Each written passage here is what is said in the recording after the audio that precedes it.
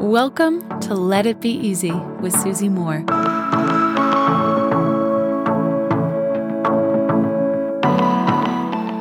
So I've been on some planes lately, flying back to NYC, and we're also about to go on a flight to Colorado for a little trip. Gosh, I love Colorado.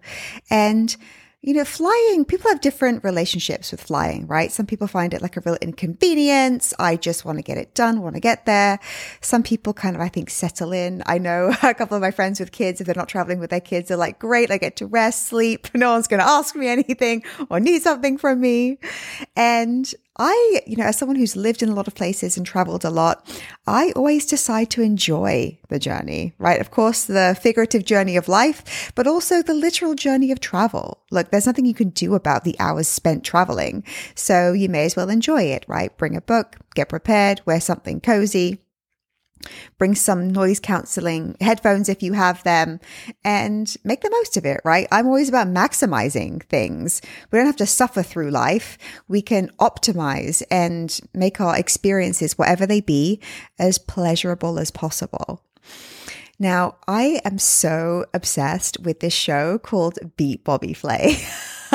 I love Bobby Flay. I also met it was his wife at the time, his ex-wife, now at an event in New York. And she said, when they were married, Bobby's so impressive. He, I think, was a school dropout, if I recall correctly. And he's so passionate. He didn't follow a traditional path, but he just went for it. And he's, of course, this very impressive, cool, successful chef. But anyway, this show is very simple. There are two chefs who compete against each other, and then the winner of that competition competes against Bobby Flay, and they get to decide what dish that them and Bobby make. Often they say, my signature dish is, and it's like a turkey pot pie or like matzo ball soup or some special pastry dessert, and they compete with Bobby. And Bobby wins the majority of the time. But I digress, okay? I've kind of even got my husband into Beat Bobby Flay on the flights now because we're like, oh my gosh, who's going to win? Anyway, let me tell you this. This is the point. This is the point of the episode today. Let me tell you, twice now, when I've touched down in my arrival city, I have not wanted to get off the plane because I want to know who beat who. Was it the contender or was it Bobby Flay? It's like I'm anxiously fast forwarding to the end to get the results. And I'm like, wait, can't we just taxi for a minute? Because I need to know who wins. Like, did this person beat Bobby Flay or did Bobby win again? What is the point here? I want to speak to you about our perception of time, right? Often we're just dying to get off the flight. You know that often when you pull up to the gate, people like just stand up. They're like ready to go, like it's some weird race and competition. I've always thought that's so weird. But anyway, and look, I get it if you have a connecting flight, but if you don't, like, why the rush? But anyway, what really determines our relationship to time, right? I can tell you that waiting energy, are we there yet? Why are we stuck on this taxi? How much longer? Keeping, checking the flight time that's left. Waiting energy sucks. And I'm not just speaking about a plane right now, my friends. Waiting energy sucks. When we're engaged in something, when there's some type of momentum with our energy, with our attention, life is a joy.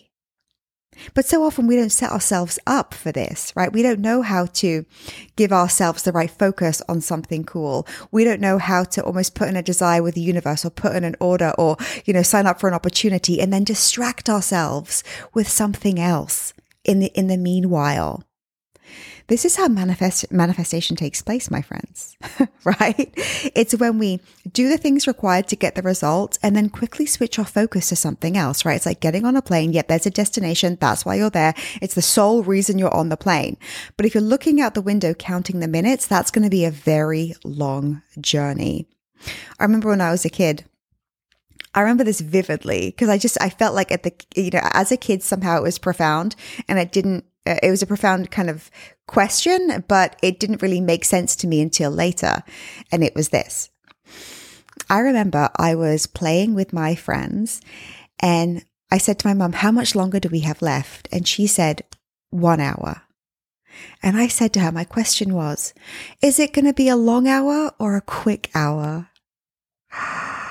And the reason that question came to me was because we were waiting in a doctor's office not long before that day with my friends, and an hour wait was really long. Right, with those plastic chairs in the cold office with some old, worn-out, ratty magazines. And a mum who it wasn't very engaging because she was just, she was tired, she was depressed. That 1 hour felt like an eternity. And then with my friends, an hour, bam, it was up. I didn't think an hour was the same thing. I thought there was a long hour and there was a quick hour. Turns out, as we know, my friends, right? An hour is an hour. So if you want things to accelerate, if you want to get to your destination faster, figurative or literal, right? So figurative, like as in your dream, your goal, or, literal, like a flight, a car trip. How can you put your focus on something that's pleasurable, that distracts you from the wait, that doesn't make it all about just the arrival? This is, my friend, how results speed up. Until next time, my friends. Love and ease. Hey friend, I've got something really cool for you. I want to give you free access to my signature course called Slay Your Year, which typically sells for $997. You can check it out, all the details at slayyouryear.com. All you have to do to get access is leave me a review. Leave a review of this podcast on Apple Podcasts. Take a snapshot of it and send it to info@susie-moore.com. That's info@susie-moore.com, and we'll get you set up with access.